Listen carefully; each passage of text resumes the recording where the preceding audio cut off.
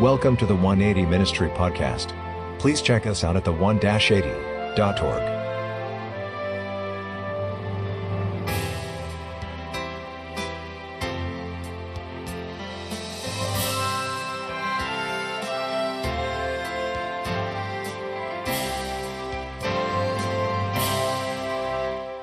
This morning we are continuing the series that we've been kind of going on for the past few weeks on the church. And this morning what we're doing is we are looking at a reality that every single one of us experiences, a reality that every single one of us brushes up against, not just in the church, we do experience it here, but a reality that we brush up against every single day of our lives, many times in ways that can be good and life-giving and is beneficial to us, and then in other ways, something that can be draining, exhausting, as we deal with it on our own, as we deal with it in others. But this morning, what we are talking about is our preferences, the things we like, the way we like them, the way we do things, all of that good stuff. So let's have a word of prayer, and then we'll get into the Word of God together this morning. God, we are thankful for a chance to open your word this morning. Lord, we're thankful for the message that you left for us. Lord, as we consider your own words this morning in the Gospel of Mark, we pray that your Spirit would speak to us, that the words that you spoke so long ago to your disciples, Lord, that you would speak afresh to us this morning, that we would have ears to hear them, that we would have hearts to receive them. Lord, that your Holy Spirit would speak to us and be with us as we're together this morning. We pray all these things in your name. Amen. Several years ago, I was at a golf course with a friend. We were going to a golf course because we were going golfing, and we were at the pro shop in the line kind of checking in, and it's actually quite a line for us to get to the register, to pay for our rounds and kind of get everything sorted out. Kind of the memories, I don't know if you have them, I certainly have them right now, where when you think back to life before COVID and you're kind of, I don't know if disturbed is the word, like, wow, there were a lot of us together in a little tiny space, and we haven't done that in a year, and so it feels foreign to think back to it. But there were all of us kind of there, just kind of crammed into this. It wasn't that big of a space together, probably 15 or so of us. And in line with us, there was one particular gentleman. And he was dressed pretty snappy, as golfers go, I find. All in the same brand of clothing. And the reason that he all kind of caught our attention is because in this little tiny space where there were a bunch of us kind of all crammed in together, he had picked up one of the clubs that they were selling in the pro shop and decided to start swinging it at full speed when there were so many of us kind of crammed in there together, which kind of catches your attention, like, what are you doing, and are you going to hit me? Kind of one of those things. But then he started talking about how much he wanted to buy this particular club because it was the same brand of all of the clothes that he was wearing. And he made it known to all of us who were in there, in that line together, that he only wore this one particular brand of clothing. One of those situations where there's probably 15 or so of us in a small space, and we're finding all about this guy that literally none of us are talking to. He's talking to us, and we're getting all the details of his life. It was really an interesting interaction, one that I remember pretty clearly. But what he was revealing to all of us in that moment, even though we didn't ask, were his preferences, right? What he liked, what he didn't like, how they worked themselves out in his life. And we all have preferences, right? I have preferences. You have preferences. As a church body, as a church, we have preferences. I'm a musician. I have style of instruments and strings that go on those instruments that I prefer, and ones that I don't. I prefer certain kinds of shoes when I'm running over other kinds of shoes. I have preferences. You have preferences. And most of the time, these preferences that we have in our lives, these are innocent little things that kind of just make up the details of who we are, right? And when you're getting to know somebody, largely the process of getting to know somebody else is getting to know about those preferences. Getting to know, what do you like?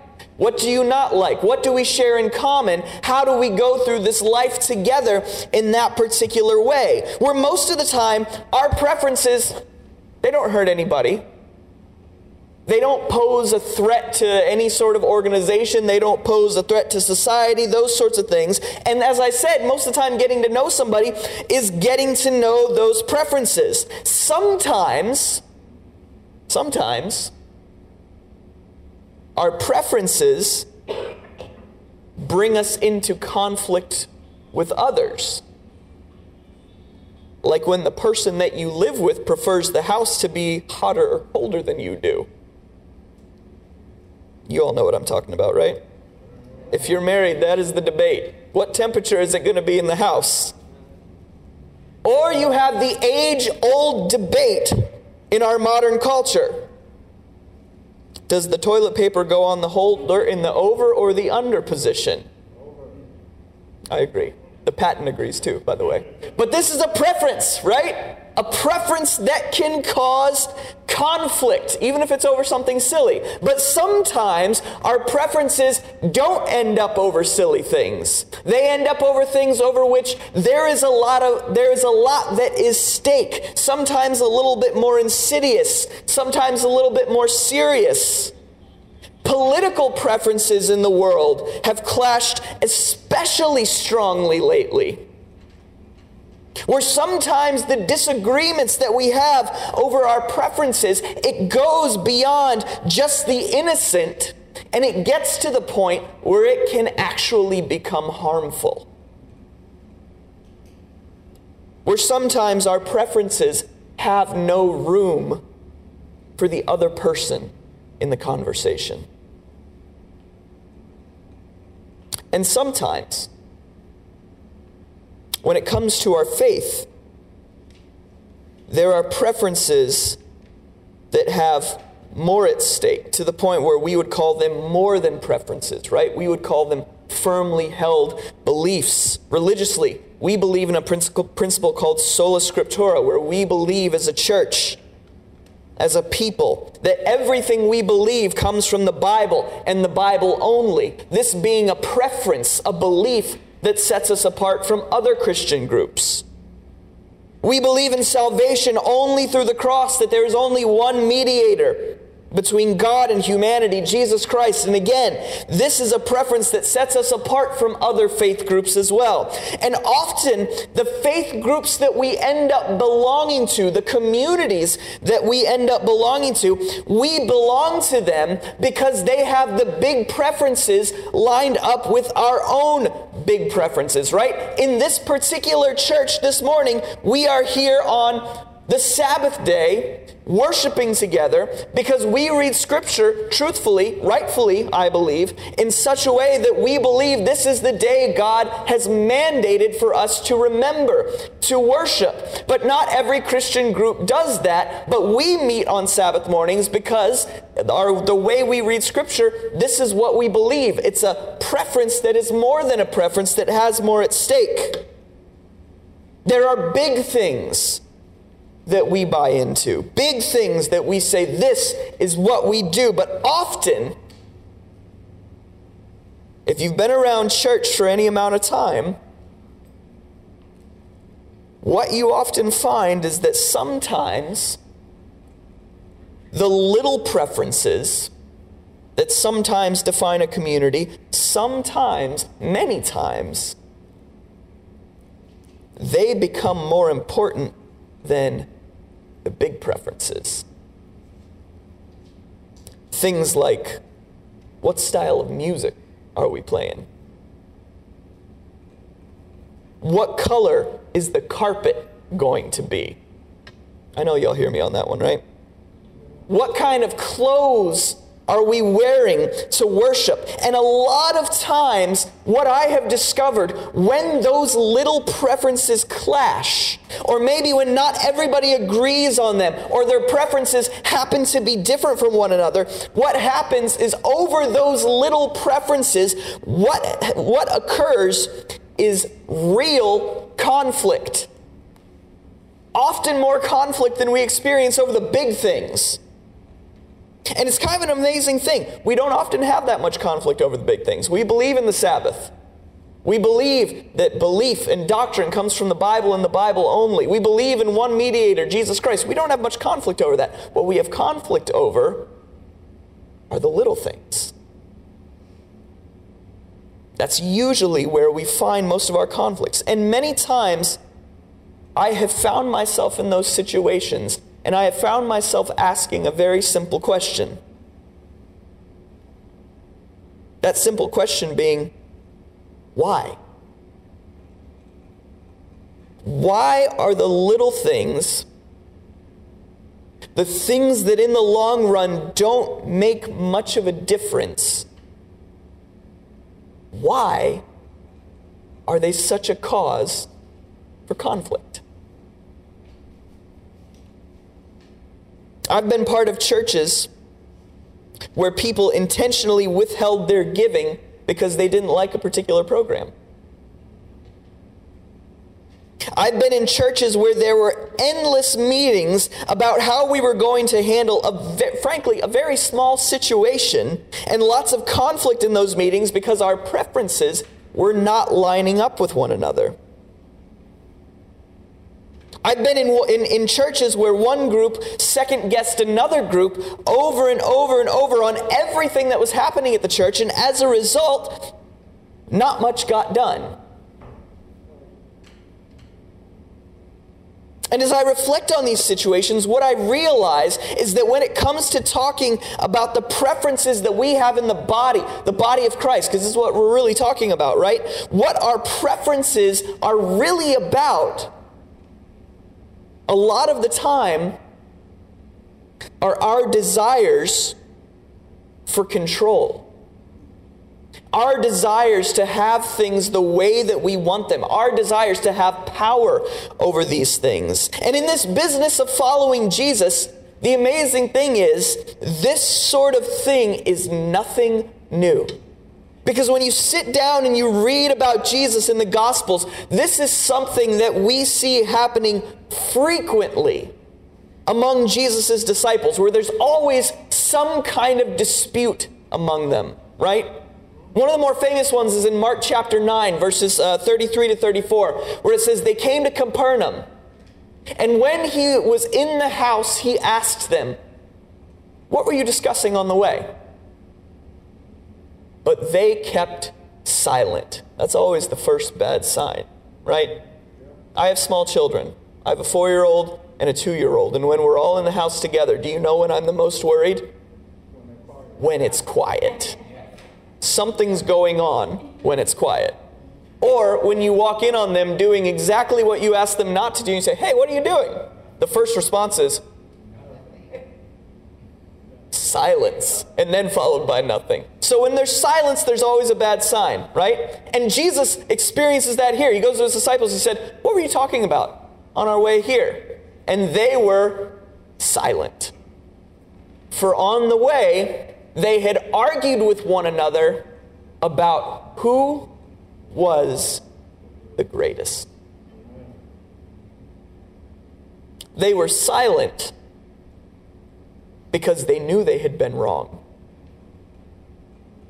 They believed Jesus was establishing a kingdom, because Jesus had said as much at this point several times in the Gospel of Mark already.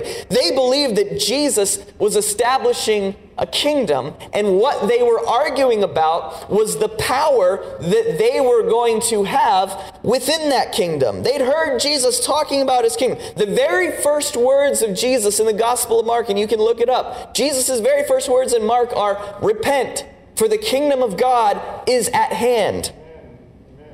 So they've heard Jesus talking over and over and over again about his kingdom.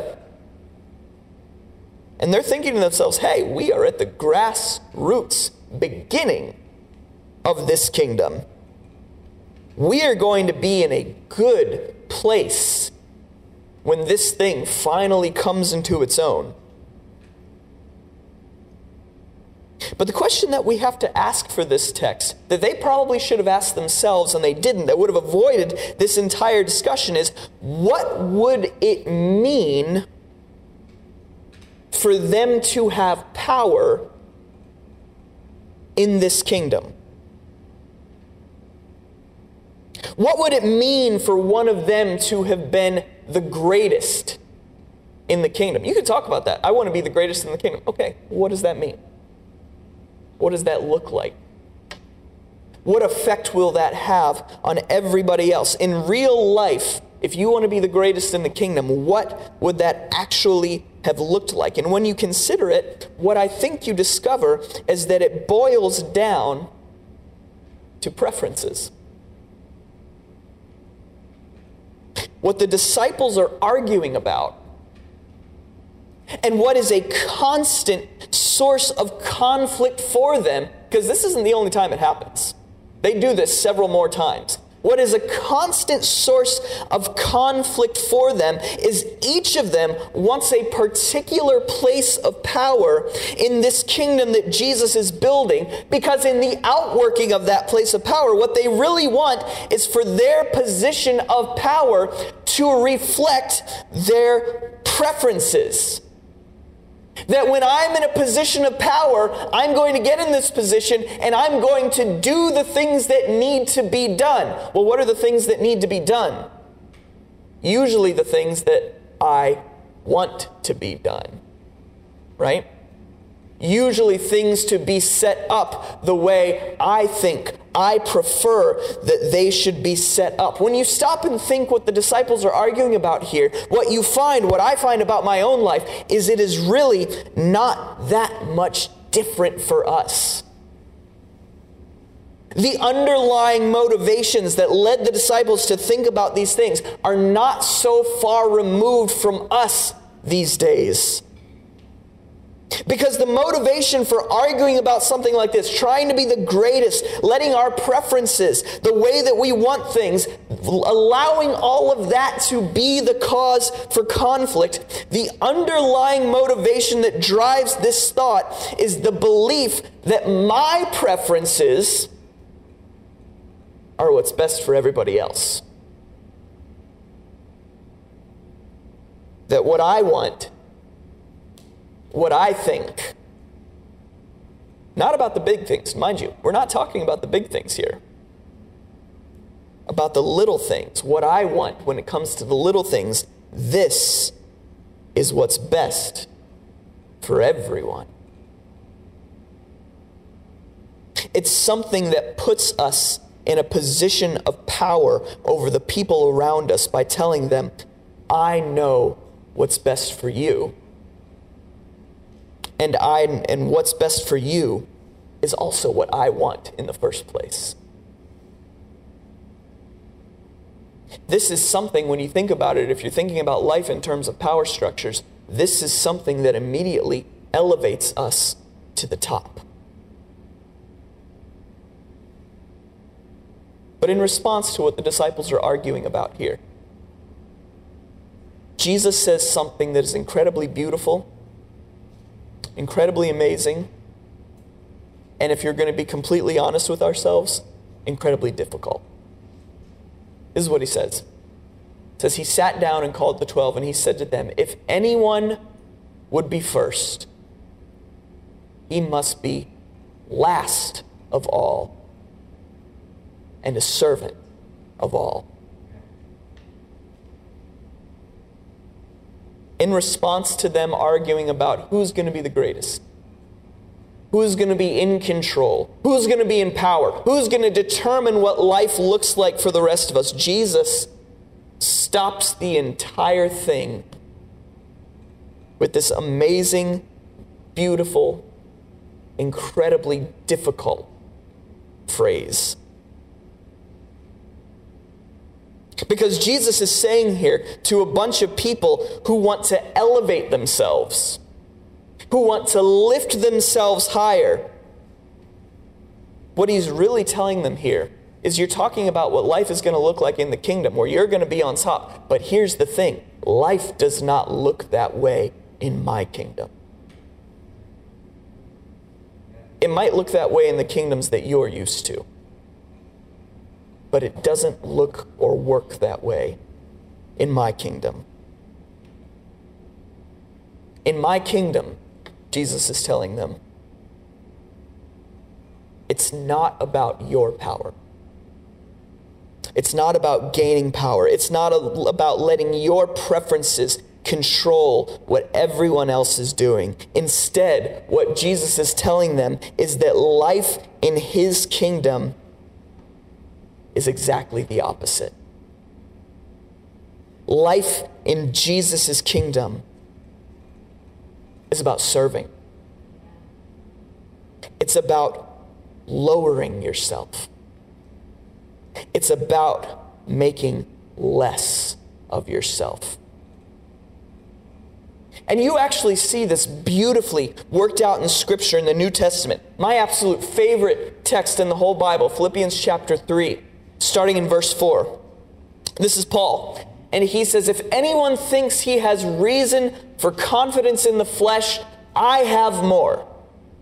Circumcised on the 8th day, of the people of Israel, of the tribe of Benjamin, a Hebrew of Hebrews, as to the law, a Pharisee, as to zeal, a persecutor of the church, as to righteousness under the law, blameless. But notice where he goes here. But whatever gain I had, I counted as loss for the sake of Christ. Indeed, I count everything as loss because of the surpassing worth of knowing Christ Jesus my Lord. For his sake I have suffered the loss of all things and count them as rubbish in order that I may gain Christ. This is the Apostle Paul talking to a group of people who came into a church that he had started, a church that he had planted, and they show up after he's left trying to impose their preferences, what they believed following Jesus should look like. And they were appealing to their authority as to the reason why people should listen to them. Look at all these things I've been able to do. And so because of that, you should listen to me and do what I say in this business of following Jesus. And Paul tells them straight up here, he says, hey, if you want to talk about authority, if you want to talk about accomplishments, I have got much more than all of you do. He doesn't hold back what his accomplishments here. He says, I have accomplished far more in the faith than any of you have. But notice what he says next. He says, do you want to know what I actually think of all of those things? Do you want to know what they mean to me? They are nothing, he says. Rubbish, it says in my Bible. If you're reading out of the King James Version this morning, the word it uses here is dung, which is actually still a very polite way of rendering the word that Paul actually uses here in Greek. You see the force of the language that he's using to let them know what he actually thinks about all of these things that he has accomplished. But what Paul says is all of these things that elevated me above someone else, all of these things that put me in a position of power or control over someone else, what I think about all of that is that it is rubbish. It is nothing to me. I don't want it, because when it comes down to it, it is the exact opposite of following Jesus. The same Jesus who said, if you want to become great in my kingdom, you must become the least. If you want to be first in my kingdom, you must be the last. Living life in Jesus' kingdom in large part means that we sacrifice those things that we think may elevate us above someone else. And the reason we do this is because this is exactly what Jesus did for us. Life in the kingdom is not revealed by the disciples trying to decide who is the greatest among them.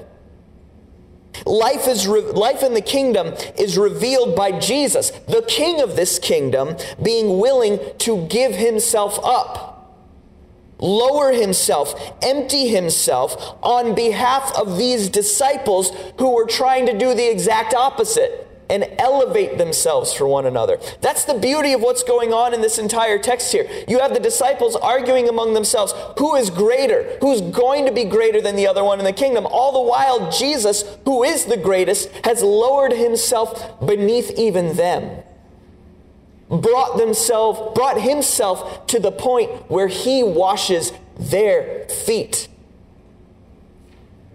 The beauty of the kingdom is that the king of the kingdom still serves those who are arguing about who is greatest among themselves.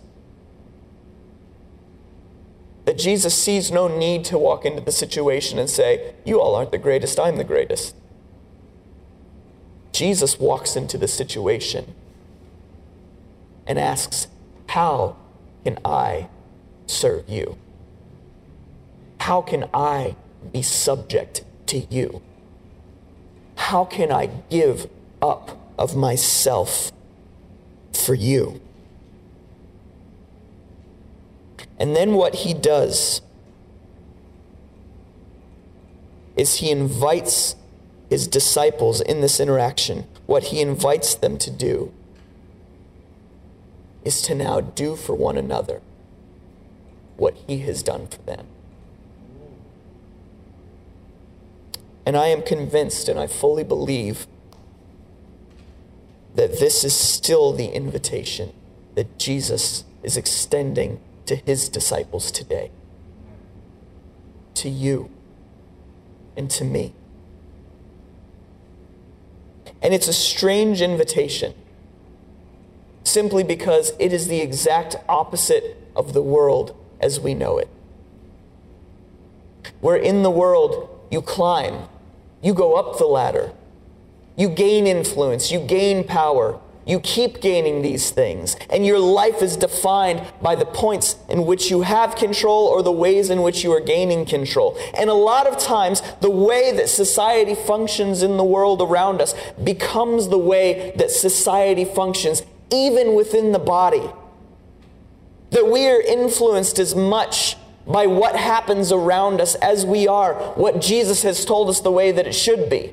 And so that's the reason why sometimes you come together in the body of Christ, you come together in the church, and you don't fight about the big things. You don't fight about the Sabbath. You don't fight about salvation through Jesus. You don't fight about believing in the Word of God. What you fight about is we painted that room a color I didn't like. I've actually had that one before. I don't know if any of you have.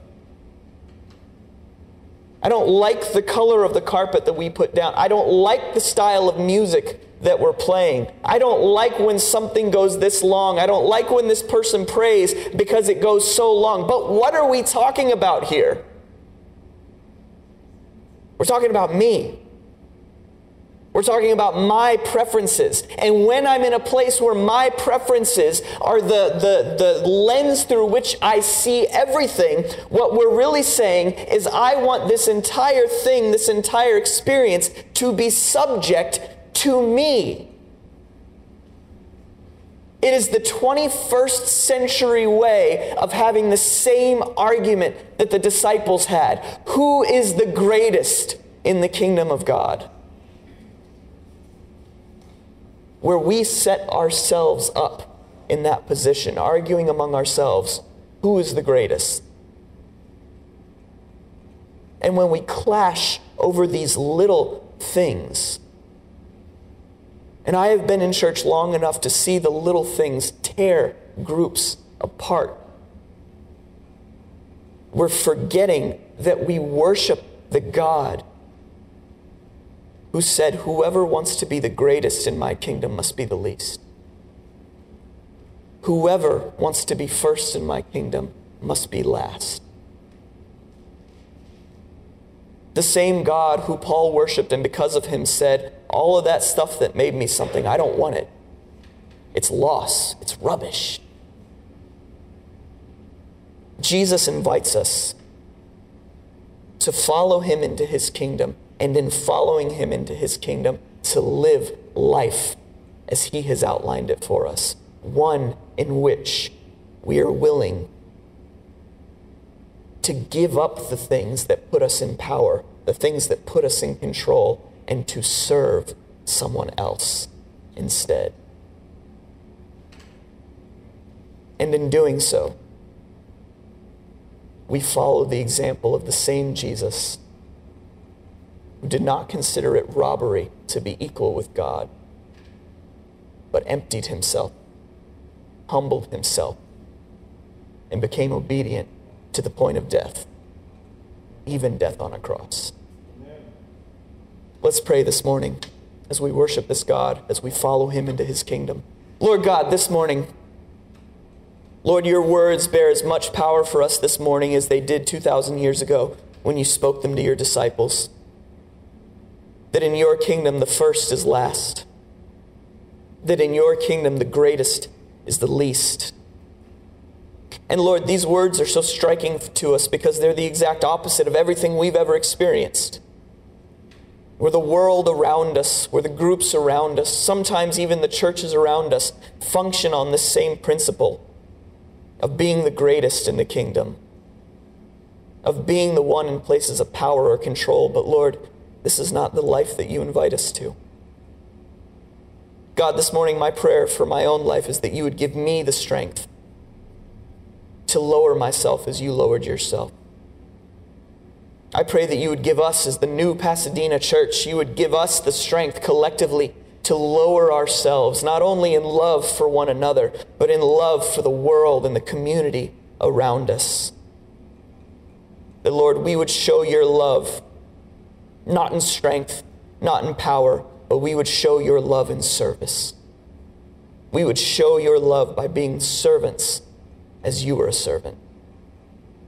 Lord, we pray that you would speak to our hearts. We pray that you would use us. And Lord, that you would continually refine us and change us into your image. We pray all of these things in your name. Amen. Please look us up online at the1-80.org and at the 180 YouTube channel.